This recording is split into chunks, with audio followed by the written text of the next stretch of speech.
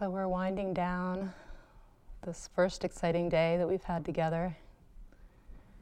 It's always nice to get this time in the evening to settle a little bit while the kids play. So hopefully you've gotten to have some quiet time, come into presence, let the energy settle down a little bit. And you could take this time now to just check in for a moment with how things are going, where you feel at this point. What's the quality of the body? Is the energy buzzing? Or is it just falling?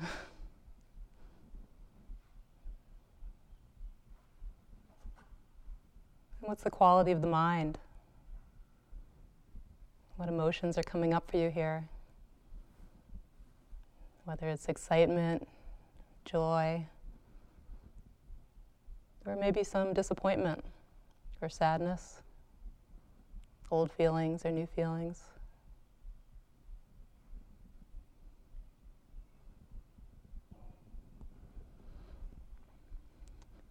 Before I embarked on this adventure of parenthood, I spent about a decade as kind of a part-time Dharma bum. Didn't really have a fixed occupation, and I would just kind of travel around and sit retreats, sit a lot of long retreats, do a lot of practice at home when I wasn't in formal retreat. Did several long retreats here, many months, and periods of practice in Burma, in Asia, which is the main lineage that I've trained in. And I did I spent a year there as a nun, practicing in the monastic tradition, just a little bit of a flavor of what Ajahn has committed his life to, wearing the robes, practicing a certain amount of discipline, and living in this very challenging situation in Burma, living in a small hut with lots of critters. I'd be walking down the path, and all of a sudden there'd be like a 12-foot Burmese python, walking along, slithering along with me, or I'd be going to leave my kuti, and there'd be, a nice big chunky scorpion sitting on my doormat, to navigate around. They have these great spiders that are about the size of your hand, so dealing with these kinds of things, dealing with the heat, incredible heat sometimes, dealing with difficult food. At one point I got very malnourished and quite ill, and took a long time to recover, and I just, had to keep going through that, because that's what you do when you're in a third world country in a rural area. So it really pushed the limits, my comfort limits of physical comfort and mental comfort. I was in seclusion, hardly speaking to anybody. When I did speak, it would just be either to the teacher, a few very basic things about my practice, through a translator that, nobody really understood anyway what I was trying to say, if it got sophisticated at all, or, reporting to the management that my toilet wasn't working, something like that. But otherwise, in seclusion and isolation, just stuck with my own mind. A lot of us here have been in the adult retreats, either here or elsewhere, and we know what that's like. So for a long time, I thought that, this is the hardest thing I've ever done.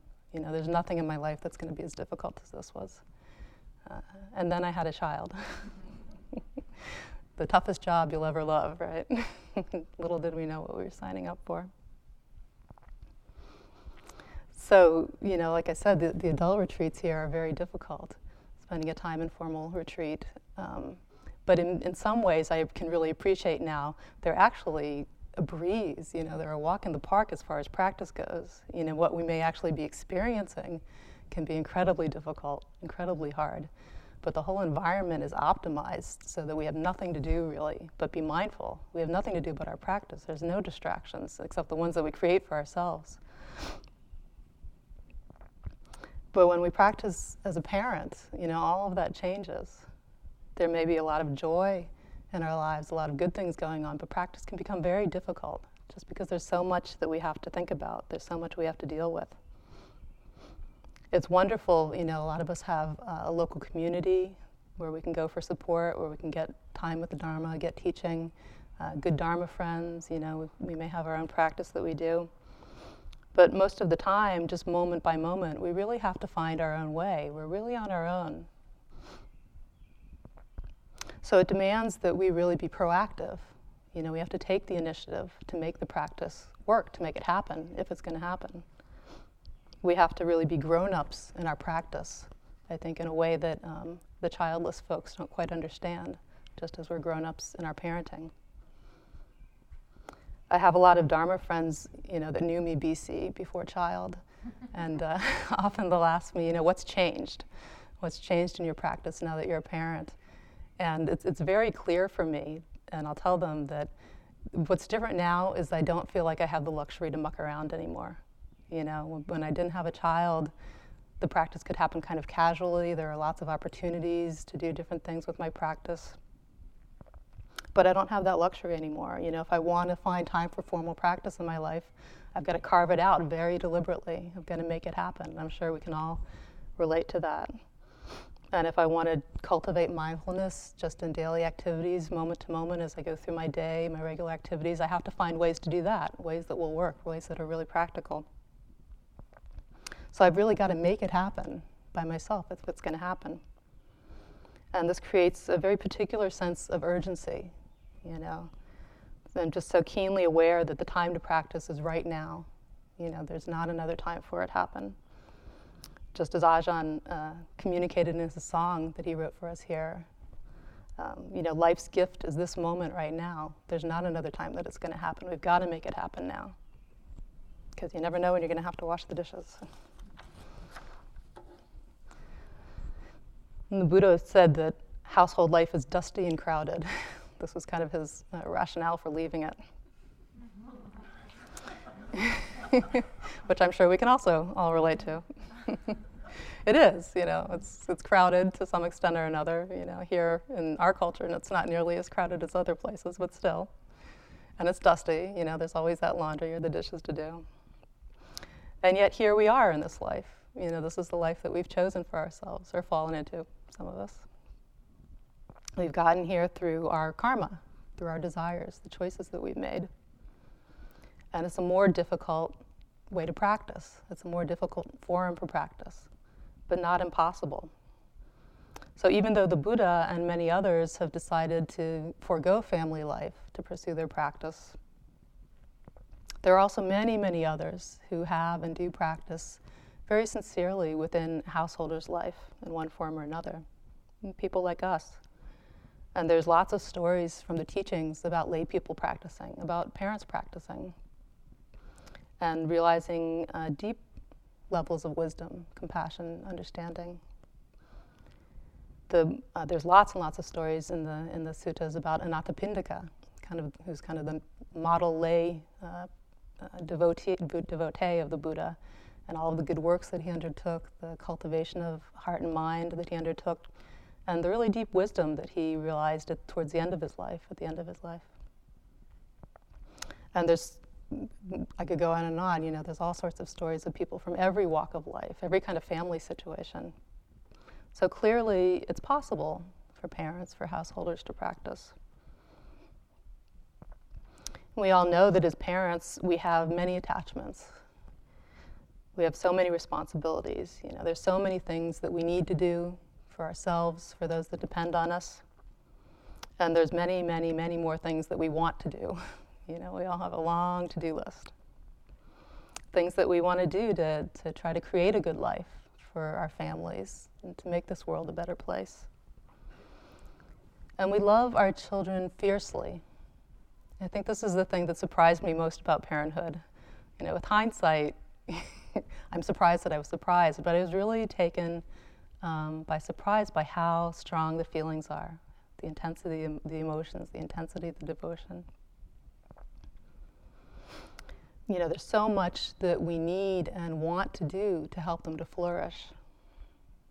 And also at the same time, there's absolutely nothing that we can do to guarantee that they do. That's the kicker. Which is really true with everything in life. We want things to go well, we try our best, we make our best effort, but ultimately there's nothing that we can do to guarantee the outcome. And this is the great paradox. This is kind of the great tragic flaw of life, that the universe is just not designed to run according to our wishes. And the Buddha talked about this as dukkha, the first noble truth. It's often called the truth of suffering, but that really kind of fails to capture the scope or the depth of the situation. That things just don't always go our way, and there's nothing that we can do to make them do so. And this is true perhaps nowhere so much as in family life. And for most of us, while we're raising children, the family is so much the center of our lives. It's so central and so important to how we are in the world, what we're engaged in, what's meaningful to us. So how can we hold this paradox, of wanting so much, and yet not being able to control, not being able to guarantee?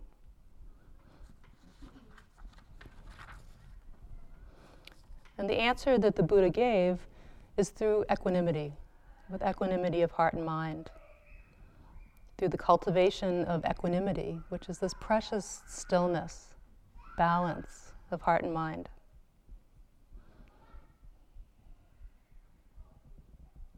Equanimity is the fourth of the Brahma Viharas, the first being metta, loving kindness, unconditional friendliness. The second being karuna, compassion. You may have noticed that there's a trend to our Dharma passwords here. The third is karuna, sympathetic joy, that ability to just really take unselfish delight in others' happiness. And the last one is upekkha, balance, centeredness, impartiality. And these four really form the foundation for a wholesome emotional life. Since becoming a parent, I definitely have a renewed appreciation for the Brahma Viharas, for the teachings, for the practice. They've really become essential to me as a touchstone. So I've gotten in the habit of asking, as I go through my day, okay, what's going on in my heart right now? What's the quality of that? And if I find that there's one of the Brahma Viharas is there and active, if there's kindness, if there's compassion, sympathetic joy, or evenness of mind, equanimity, then I know I'm okay.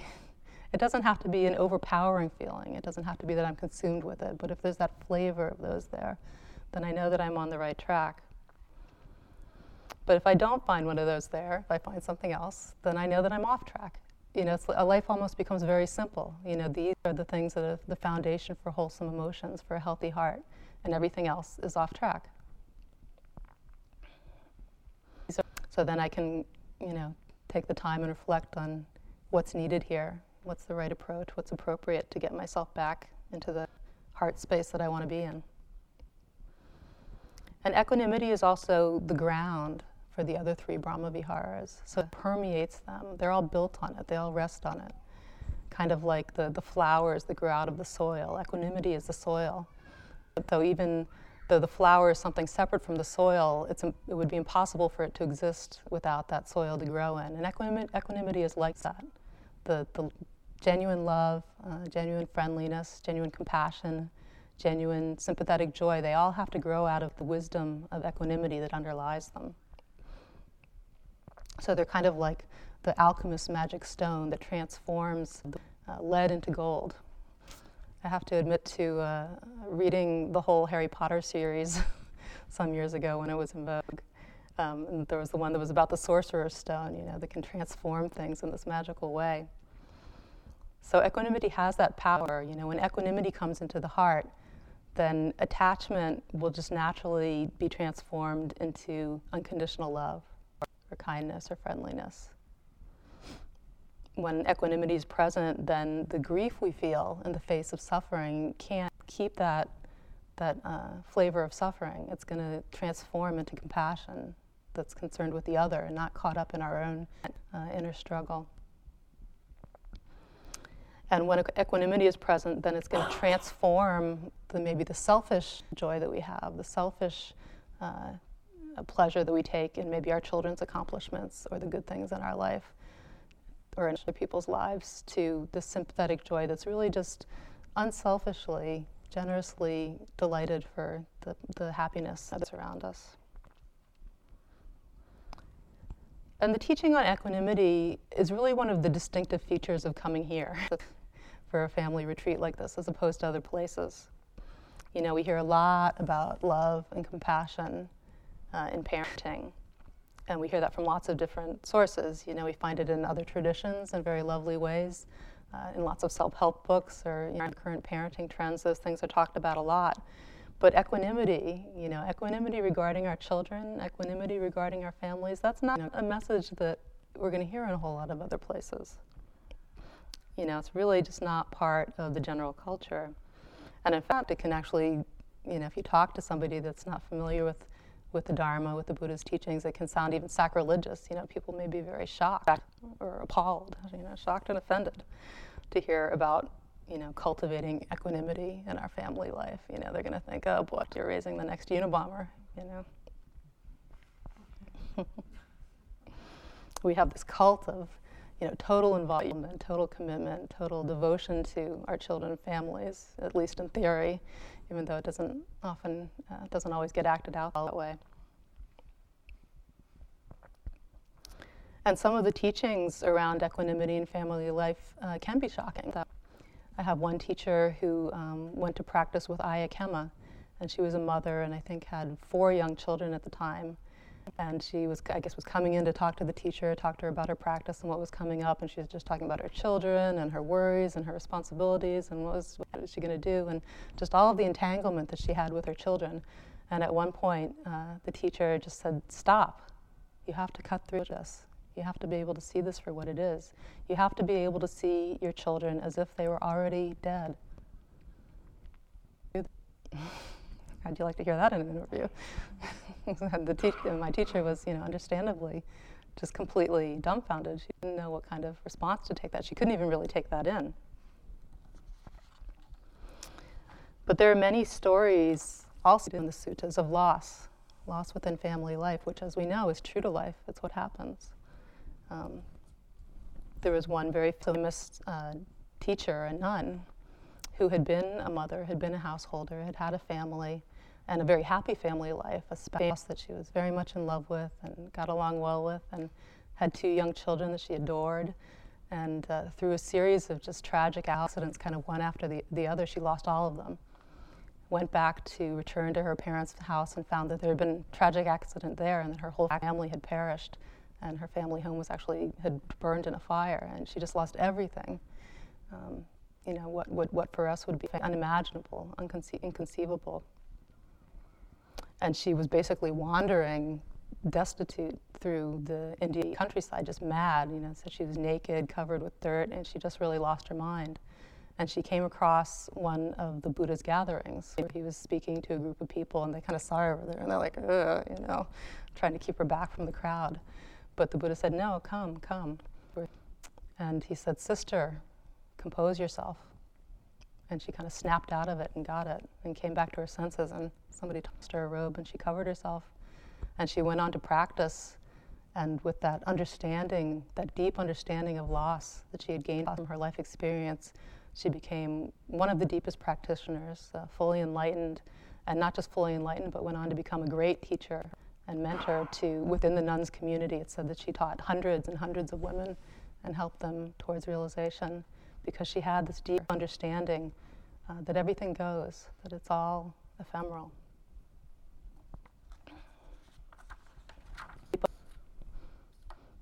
So for most of us, we don't want to consider that possibility of those things happening in our lives, and yet they do happen. And there are those of us here, I'm sure, who have had experiences of loss, important losses in life. We've all gotten to that age where we will have seen that. Our parents are getting older or gone. There have been important losses in our lives. And the Buddha taught that it's important to acknowledge that there are limitations to our relationships.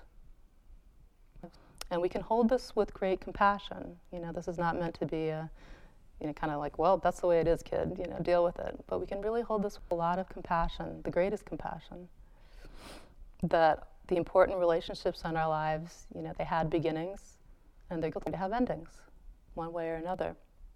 And this is another part of dukkha, another part of the unsatisfactory of life, unsatisfactoriness of life, how it doesn't deliver what we want. We hold on to each other, but if we hold too tight, then we're going to suffer, because at some point we inevitably have to let go. And Ajahn also included this in his song. He says there's nothing that we can really hold on to. The tighter we try to hold, the more that we're going to suffer. And that's the second noble truth, the truth of the cause of suffering. So a big part of bringing the Dhamma into our family life is learning to hold lightly. to hold gently with love that's informed by wisdom, the wisdom that's expressed by equanimity. The traditional phrase that we associate with equanimity is the kamasaka, which literally means karma air. Karma air. When I first encountered this, I thought this was a very odd way to arrive at equanimity, but this is the traditional phrase. It communicates that we're the heirs of our karma. So it's like every moment we're inheriting all the cumulative effects of our past actions, our past choices. The actions within this life, for sure, and in the traditional teachings, there's a much larger view that it goes, much further back than that to many past lives. And Bhante talked a little bit about this meaning of the word kama this morning, that it has the sense of sensuality, the sensual realm. So when we do something that's based in sensuality, which would be some form of craving or desire, aversion, or just ignorance, inattention associated with the sensual realm, that has a conditioning effect on the mind that's not without effect. Everything we do, really, even the smallest thing, the tiniest action of the mind, has a conditioning effect on us. And the mind is really highly impressionable. And it's interesting how current research is starting to take an interest in this and bear this out. And some of that research has been going on actually here at IMS with meditators, showing how the mind is impressionable. It changes based on what you do with it. So what we do and what we think and what we feel literally, in a physical sense, shapes the mind, shapes how the mind operates. And the more we do something, the more that becomes a habit. And the Buddha said that what one frequently thinks and ponders upon, that will become the tendency of one's mind.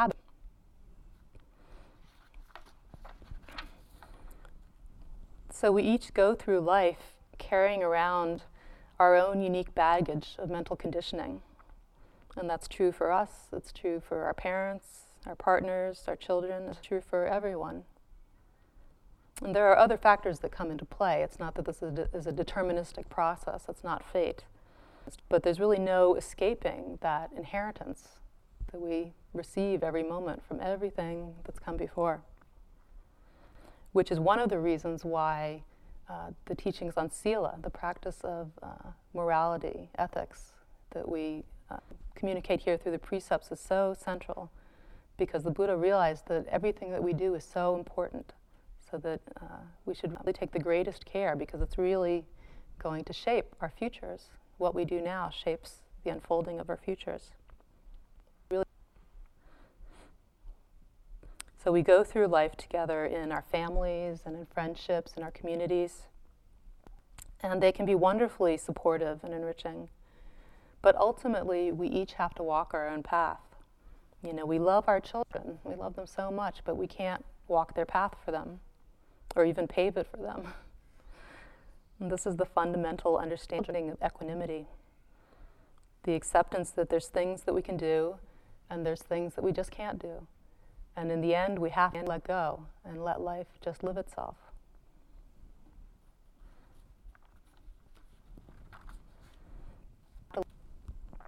When I was 11 years old, back in the 70s, a family friend, a friend of my mother's, gave me this little book, The Prophet, by Khalil Gibran. Probably some of you are familiar with it.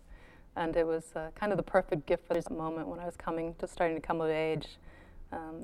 So I consider this woman a great benefactor. It was kind of the turning point in setting me the path that eventually led me to the Dharma.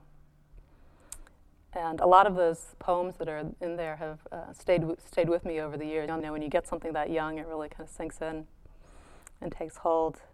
And there's this one poem on children in there, which you may be familiar with. It says, "Your children are not your children. They are the sons and daughters of life's longing for itself. They come through you, but not from you.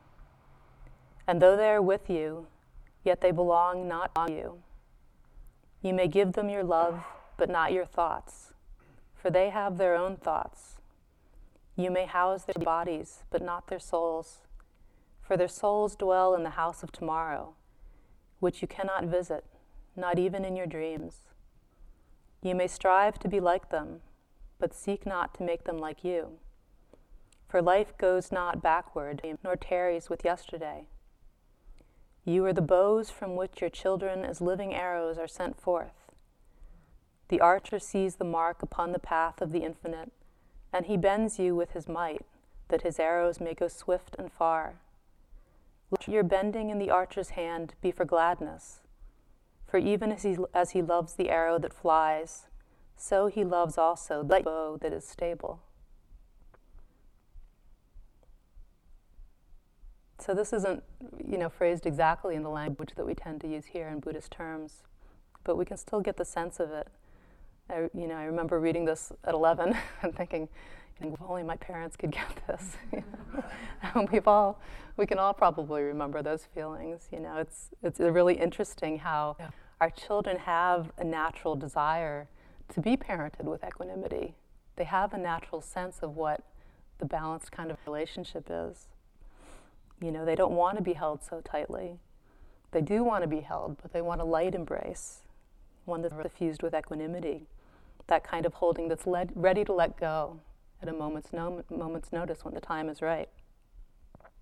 And we can cultivate this as parents. We can cultivate this as human beings.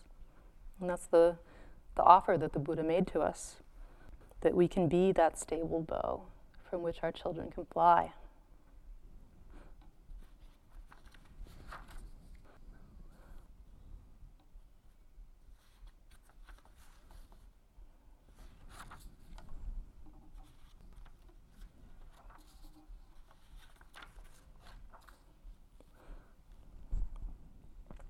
So one tool that we have for developing equanimity is what's called wise reflection.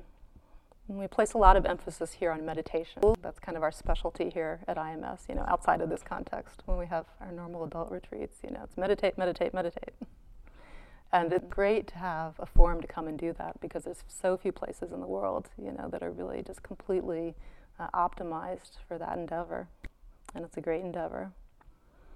But the Buddha also recommended in the teachings, and you find this a lot, that we practice wise reflection, that it can be helpful in many different situations in spiritual life. So wise reflection means deliberately thinking, deliberately reflecting on things in a way that's consistent with the truth, what we might call cognitive reframing, in kind of modern psychological terms. It's thinking about things in a way that's going to help us to bring our understanding into alignment with the truth, into alignment with the way that things really are.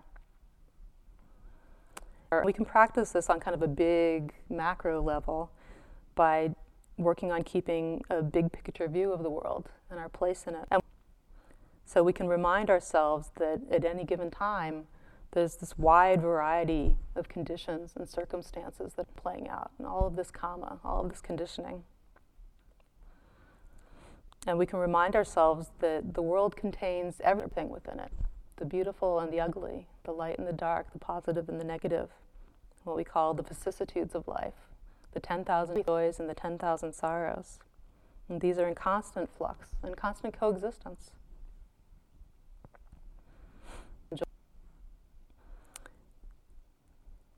So the big perspective that comes from this kind of conscious reflection can be a great source of patience and strength.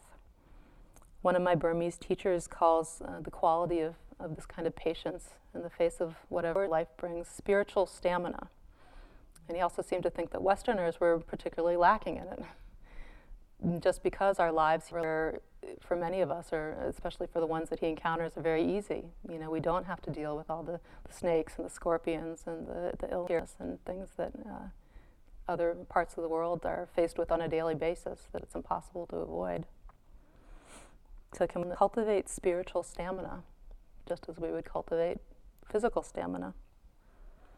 And when we're in touch with the bigger picture, then it's easier for us to be patient and to keep our balance in the face of all the challenges that life deals us.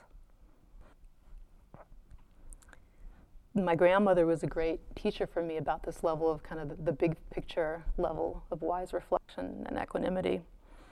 She was born in Tsarist Russia at the beginning of the 20th century, and grew up in kind of a medium-sized city, kind of a cosmopolitan place. You know, she wasn't a peasant. She was her family had a business in town and was relatively prosperous, and had been handed down for generations. Everybody knew how the world worked. They had their place in it. They were relatively comfortable. And then she came of age, went through her teens, and as a young woman, World War I started. And the Russian Revolution came along, and her whole world was turned completely upside down. You know, the whole world order that had been in place for generations, that was so cozy and familiar, was just, out the window, and everything went insane. And her family managed to get to the U.S., went through, again, that's a whole story, everything that they went through, fleeing through battle zones and, having to leave everything behind. Very common American story. And they eventually made it here, and what does she find here?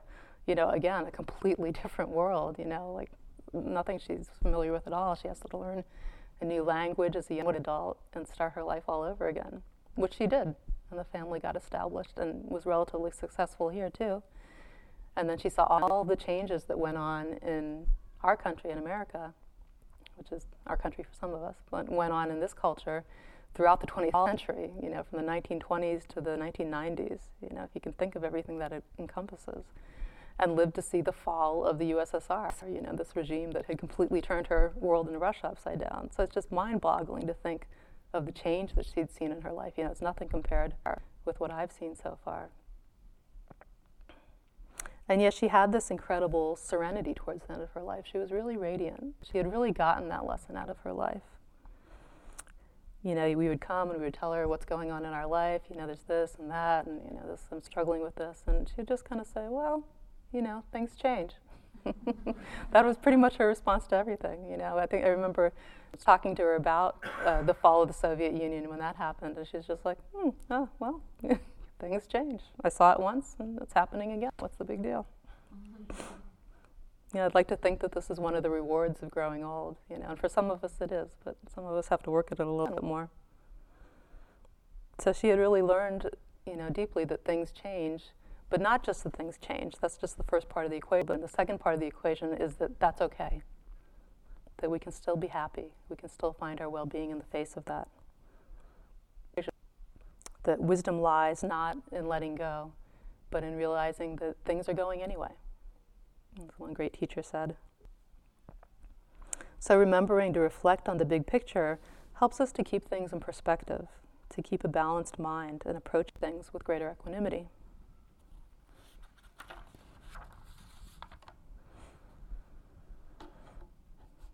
And our formal practice, our mindfulness meditation, and all the ways that we find to bring mindfulness into life also helps us with this, maybe in a deeper way, in a more fundamental way. Our mindfulness meditation is really central in the cultivation of a balanced heart and mind. It's actually the tool that has the greatest potential to bring really deep transformation on this front, to the way we approach the world, the way we live our lives. There's just simply no substitute for seeing something for ourselves. And this is what the Buddha always used to invite. He'd say, come and see for yourself. Ehipassiko, come and see for yourself. So he would offer all the teachings. As Ajahn said, he taught for 45 years, again, mind-boggling, and laid out really extensive teachings. It's not like he's just going around giving a few pithy statements here and there. He's giving, extensive discourses on all sorts of different topics, to all sorts of different audiences, and all sorts of different forms. So he laid it all on the line. He said, I teach with an open hand, meaning there's nothing that he kept hidden kind of behind his back that was the secret teaching. He laid it all out. But then he would always say, Ehipassiko, come and see for yourselves.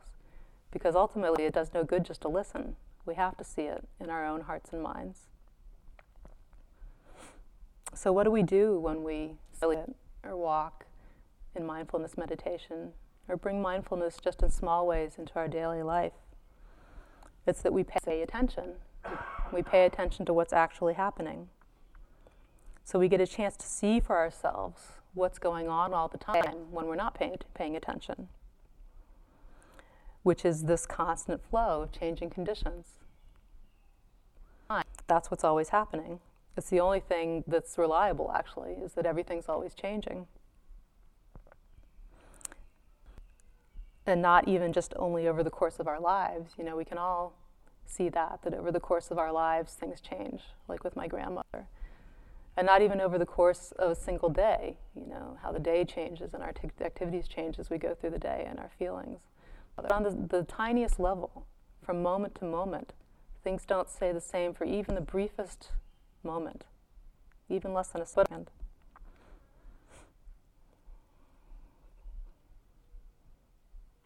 And by sitting and really paying close, careful attention, we can see this in a way that we can't otherwise see. And this is really the gift of our formal practice, that we can see this on such a tiny level that we can become completely convinced of it, that it leaves no doubt. We're sitting and one moment the mind is clear and calm, and the next moment we're lost in thought. We're gone. What happened? And then we're back again. How did that happen? One moment we're falling asleep, and the next a thought comes up, and we're agitated, we're restless. And then another emotion comes, and we're sad and despondent. And then there's a beautiful sound outside, and joy comes in. And on and on and on. We can all describe our own inner experience in just a few minutes, all the different changes that happen. And this is how things is. This is how things are. And it's nothing personal. We get that too. We get that this is not just what's going on in my heart, in my mind and body. This is really what it is to be human, what it is probably to be sentient. This is true for everyone, all of the time. And the more that we watch the show, the deeper that understanding sinks into our consciousness, so that it stops being something that we have to remind ourselves of through reflection, through thought. It becomes something that we really know, something that's ingrained, something that's in our cellular knowledge, our instinctive knowledge, our intuitive knowledge. It becomes like our understanding of gravity. We can think about gravity. Maybe some of us can think about it more explicitly than others. We can think about the fact that gravity operates and how it operates. But when we're actually walking, we're not thinking about gravity. Each step we take, we just know. Instinctively, it's ingrained that the foot is going to come back down to the ground. It's not going to fly off into space. We have that understanding deep down in there, in the intuitive place in our brains, the instinctive place. So in the same way, when we start to really have this intuitive understanding that conditions of life are constantly in flux, then we can start to live our lives accordingly. Our hearts start to soften so that we can hold things gently. We don't try to hold so tight because we really know deeply that it's impossible, that things are always changing.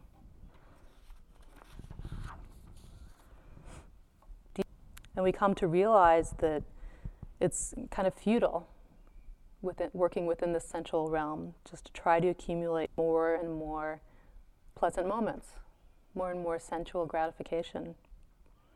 That's not a reasonable way to pursue happiness. And that it's futile, really, to get into any kind of a struggle with what has already arisen in the moment, because here it is. We're not in control. And that second part of the equation, that's okay. It's okay. We can be at peace with that. We can stop being so excited about the constant change and our inability to control it. So then our hearts and minds can settle. They can really calm down. This is a lot of what equanimity is about. It's just really a deep calming down, settling down. So our hearts and minds calm down, and they come into great balance, and we find a deeper peace. And then there's space. There's space for the kindness. There's space for the compassion to arise out of that.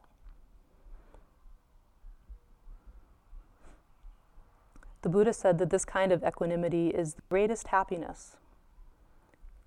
There's a famous quote, a Pali verse. He said, "Anicca vada sankara, upadavaya damino, upakitva nirjanti, tasang upasumo sukho," which means that all conditioned things are impermanent. It is their nature to arise and pass away. Living in harmony with this truth brings peace, which is the greatest happiness. And that's a novel concept in our society, that peace is the greatest happiness. It's another distinctive feature of coming here. It's something that we don't generally hear from the world around us. And cultivating this kind of peace is a gift not only to ourselves, but really to the world. Because our ability to be responsive to the needs of those around us is really a direct function of our own balance and peace of mind. You know, how steady of a bow are we? You know, as parents, we know this. We know how when we get off balance, we aren't the parents that we want to be. There's this famous image, this metaphor of pulling someone out of quicksand. You know, if we want to save somebody who's stuck in the mud, we really need to be on firm foundation ourselves. We need to be on solid ground ourselves before we can help someone else out. Otherwise, we're both just going to sink in the struggle.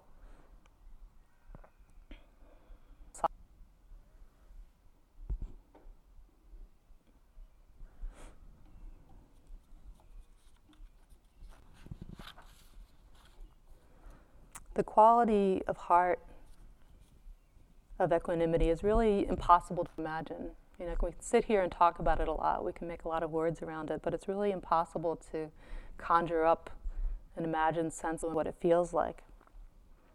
It doesn't have anything to do with numbness or indifference, which is the image that kind of most easily comes to mind. That's the model that we have for equanimity in our culture.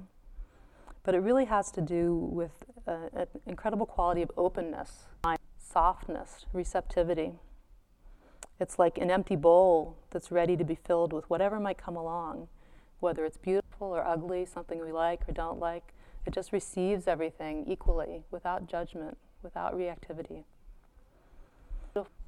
When I was a girl in elementary school sometime, I had a friend who'd come from Germany, and I would go over to play at her house, and she had this very exotic item, which was a feather bed, which is something I'd never encountered before, like a genuine German feather bed. And the way this one was is you could kind of pat it and pat it and pat it and puff it up, and it would get taller and taller and taller, kind of like a Dutch pancake or something. You know, it seemed like it could get 2 feet tall. I'm sure it wasn't that much.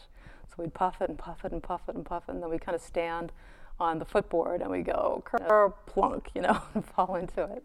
And the kind of visceral sensation has really stayed with me over the years. It was so distinctive, this feeling of just falling into this complete softness that just completely engulfed, and everything around me was soft. It was just an amazing feeling. And just viscerally, that's the feeling that equanimity has. So it's not this kind of cold indifference or aloofness. It's this just really the softness that can receive anything and is not perturbed by it. Everything just falls into it, and it doesn't create ripples. So this understanding really involves a radical redefining or revisioning of what happiness is. It involves this kind of decoupling of our sense of well-being from the ups and downs of pleasure and pain, the roller coaster of all the 10,000 joys and 10,000 sorrows.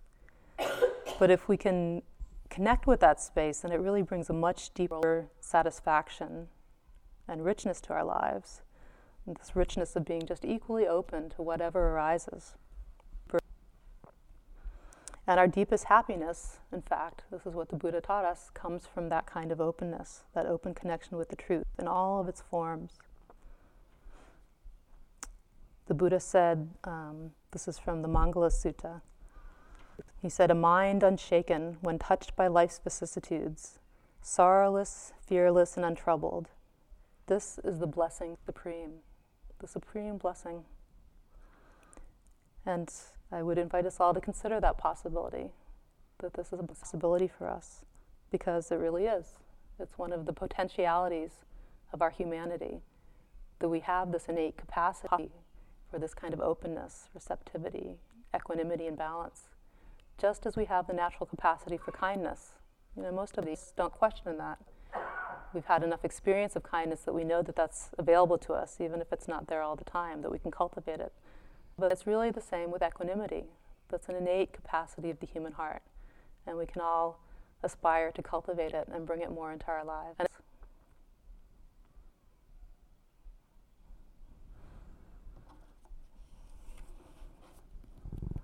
So let's just sit for a minute.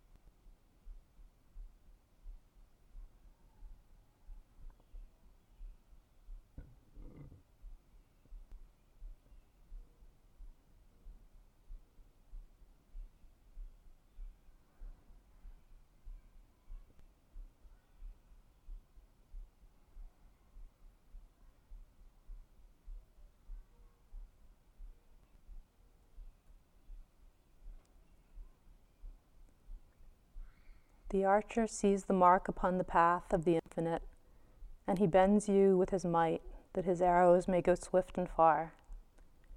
Let your bending in the archer's hand be for gladness, for even as he loves the arrow that flies, so he loves also the bow that is stable.